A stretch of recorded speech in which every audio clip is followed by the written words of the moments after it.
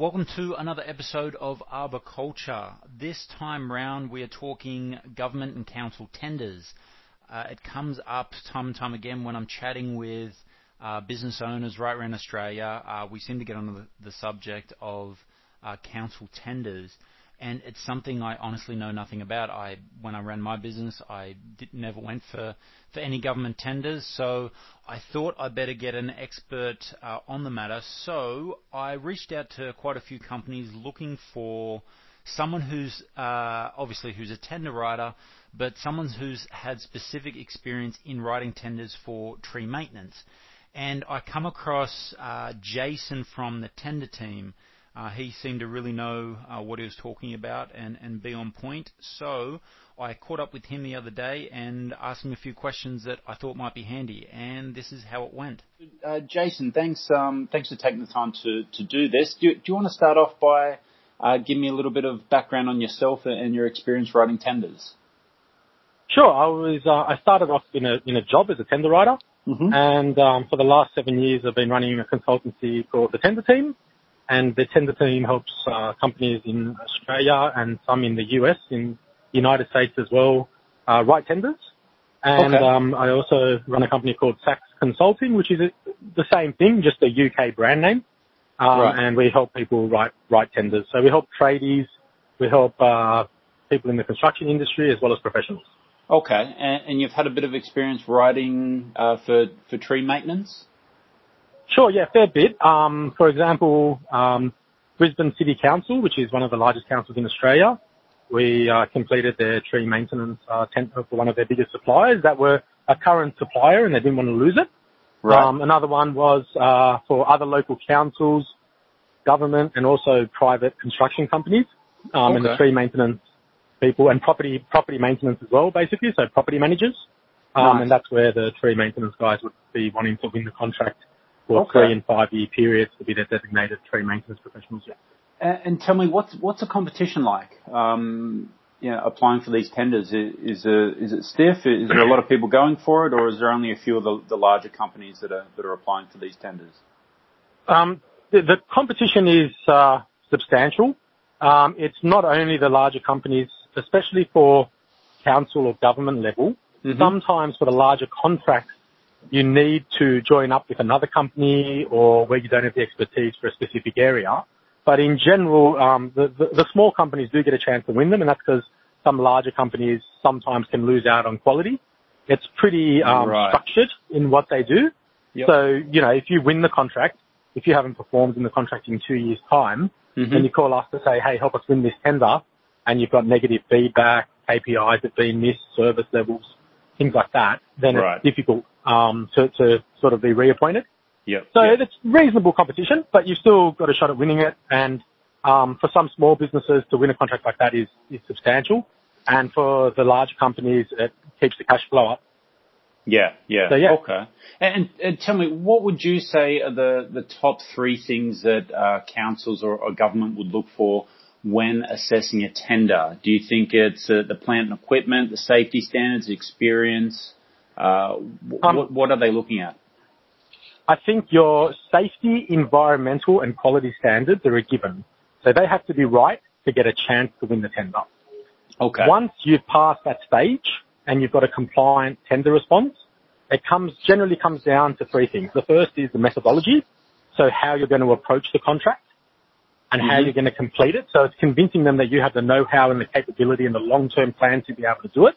The second one is the experience, of course, but also relating that experience to what the tender is asking. That's key. So there's no point in talking about how you service a whole lot of residential clients when you're trying to win the council tender or a large construction property tender. You want to talk about similar clients and it's got to be the right experience. And if not, you really need to talk about, okay guys, we haven't completed any council tenders, but the way we manage our residential tenders, we're servicing 3,000 homes a week, so there's no problem. So it's about linking it. The third point is your personnel and equipment. Generally speaking, they don't mind who's actually doing the work, but you've got to put on solid and comprehensive CVs for your key personnel. Mm-hmm. So your project managers, your supervisors and CEOs, they want to know that you know how to manage the contract over the longer term and that you're going to deliver. And they also, with the equipment, it's important, but you've just got to put forward the fact that if you are going to buy any equipment because you don't have certain equipment for that tender, then you've just got to state that and prove that you're going to buy it. So demonstrate that you've had quotes and so forth. Really go the extra mile in showing that you've done your homework and you're ready to complete the contract. But what the councils or government want, and what the larger companies want is they want you to put their mind at ease that once they award the contract, they don't have to worry and it'll get done. Okay. So it's the job of the tender writer to sort of do that. Right. And you mentioned about methodology, safety. What sort of things would a company, like, just say I'm a small business, all I've been doing is residential at the moment. What sort of things would I need to come to you with? Just say I was going to get you to write me a tender, or help me apply for a tender for council. What sort of paperwork? What do I need? There'd be a lot of small businesses out there sort of scratching their head going, get a methodology. Yeah. What do you mean? Where would they start? It's okay. Well, it's pretty, with the safety and the quality, you don't have to worry because we've got templates, and our templates can, most of the time, once we create them, they can fly under the radar of the council, so it'll get passed. It won't be ISO certified, but that's not a deal breaker on council tenders and some large companies. Maybe for a very large government tender, it's a different story. So templates are the answer that, we can sort of develop the safe work method statements, safety plans, site safety plans and so forth.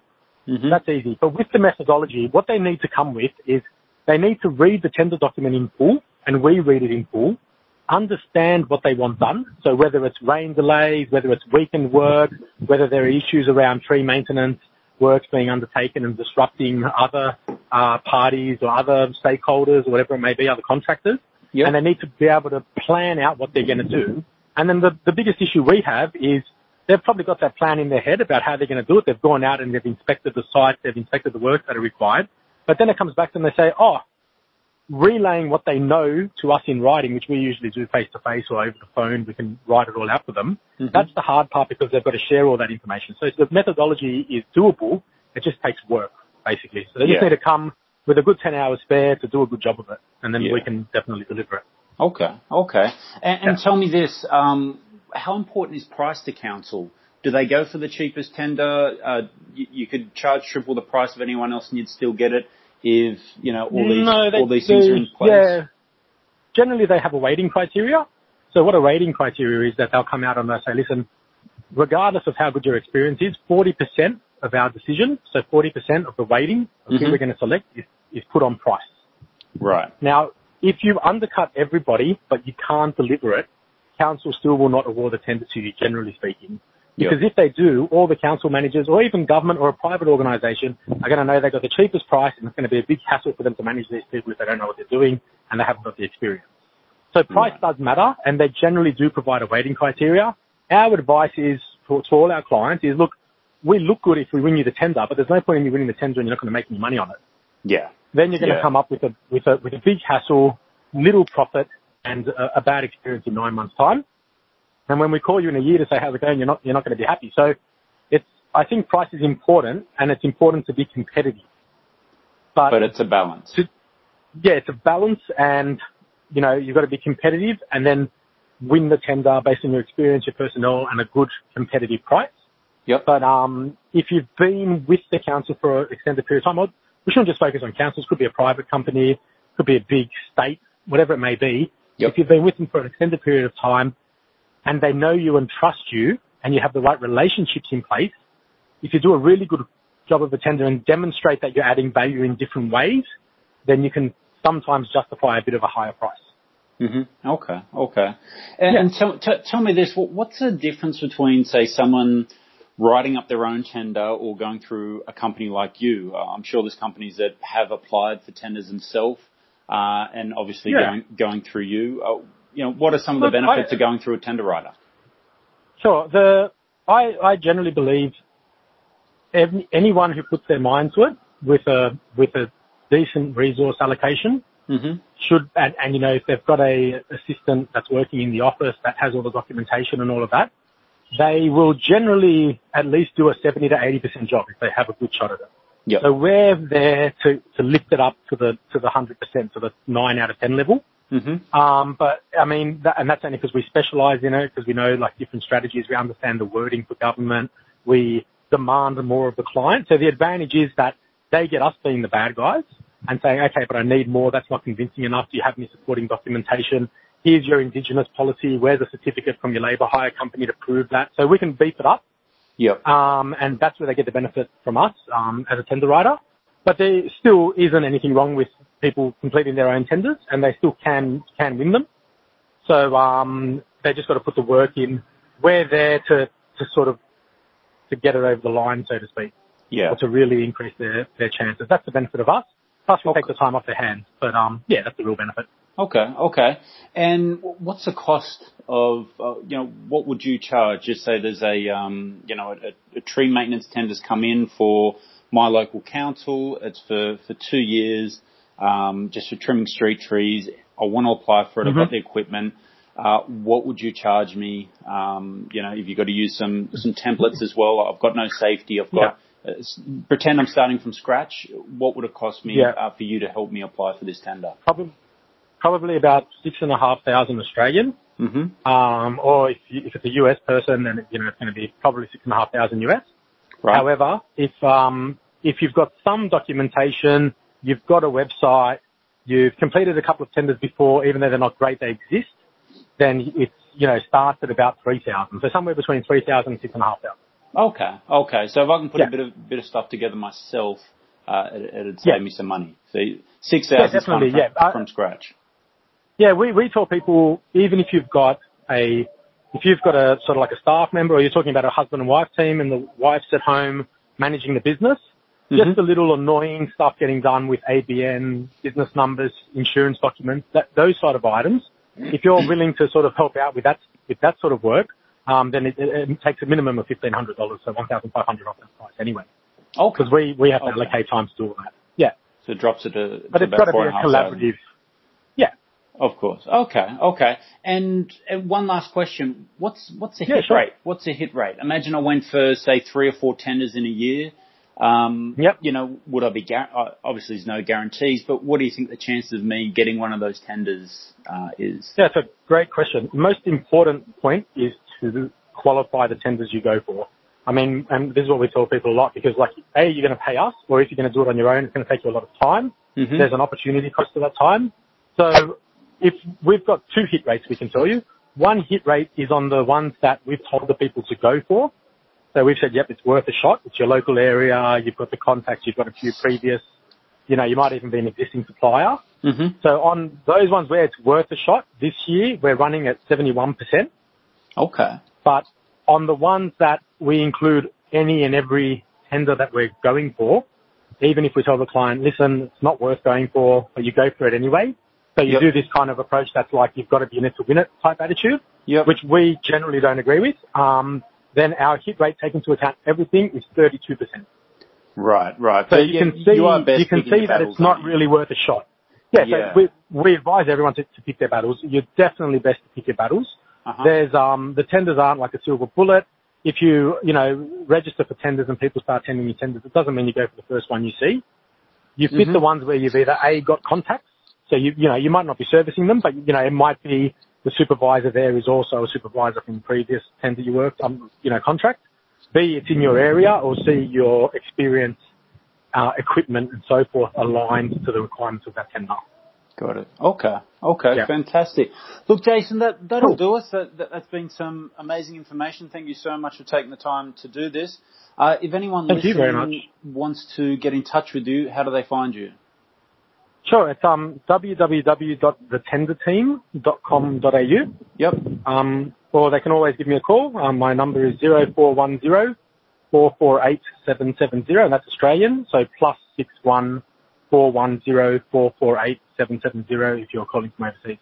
Fantastic. But a simple email is always best. So info @thetenderteam.com.au. Awesome. Good stuff, Jason.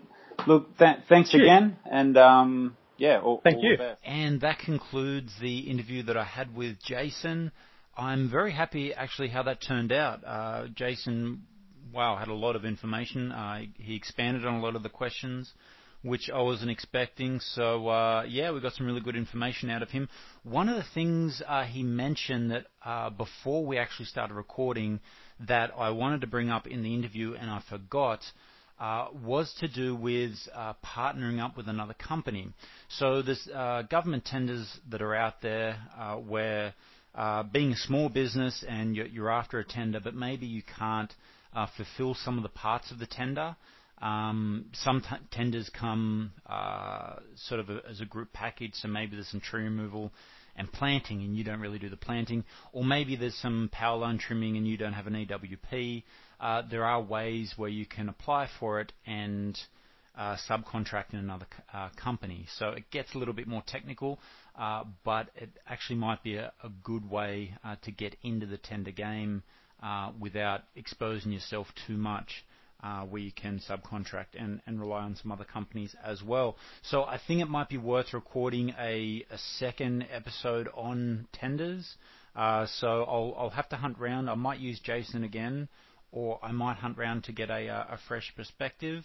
So look out for that in the coming months.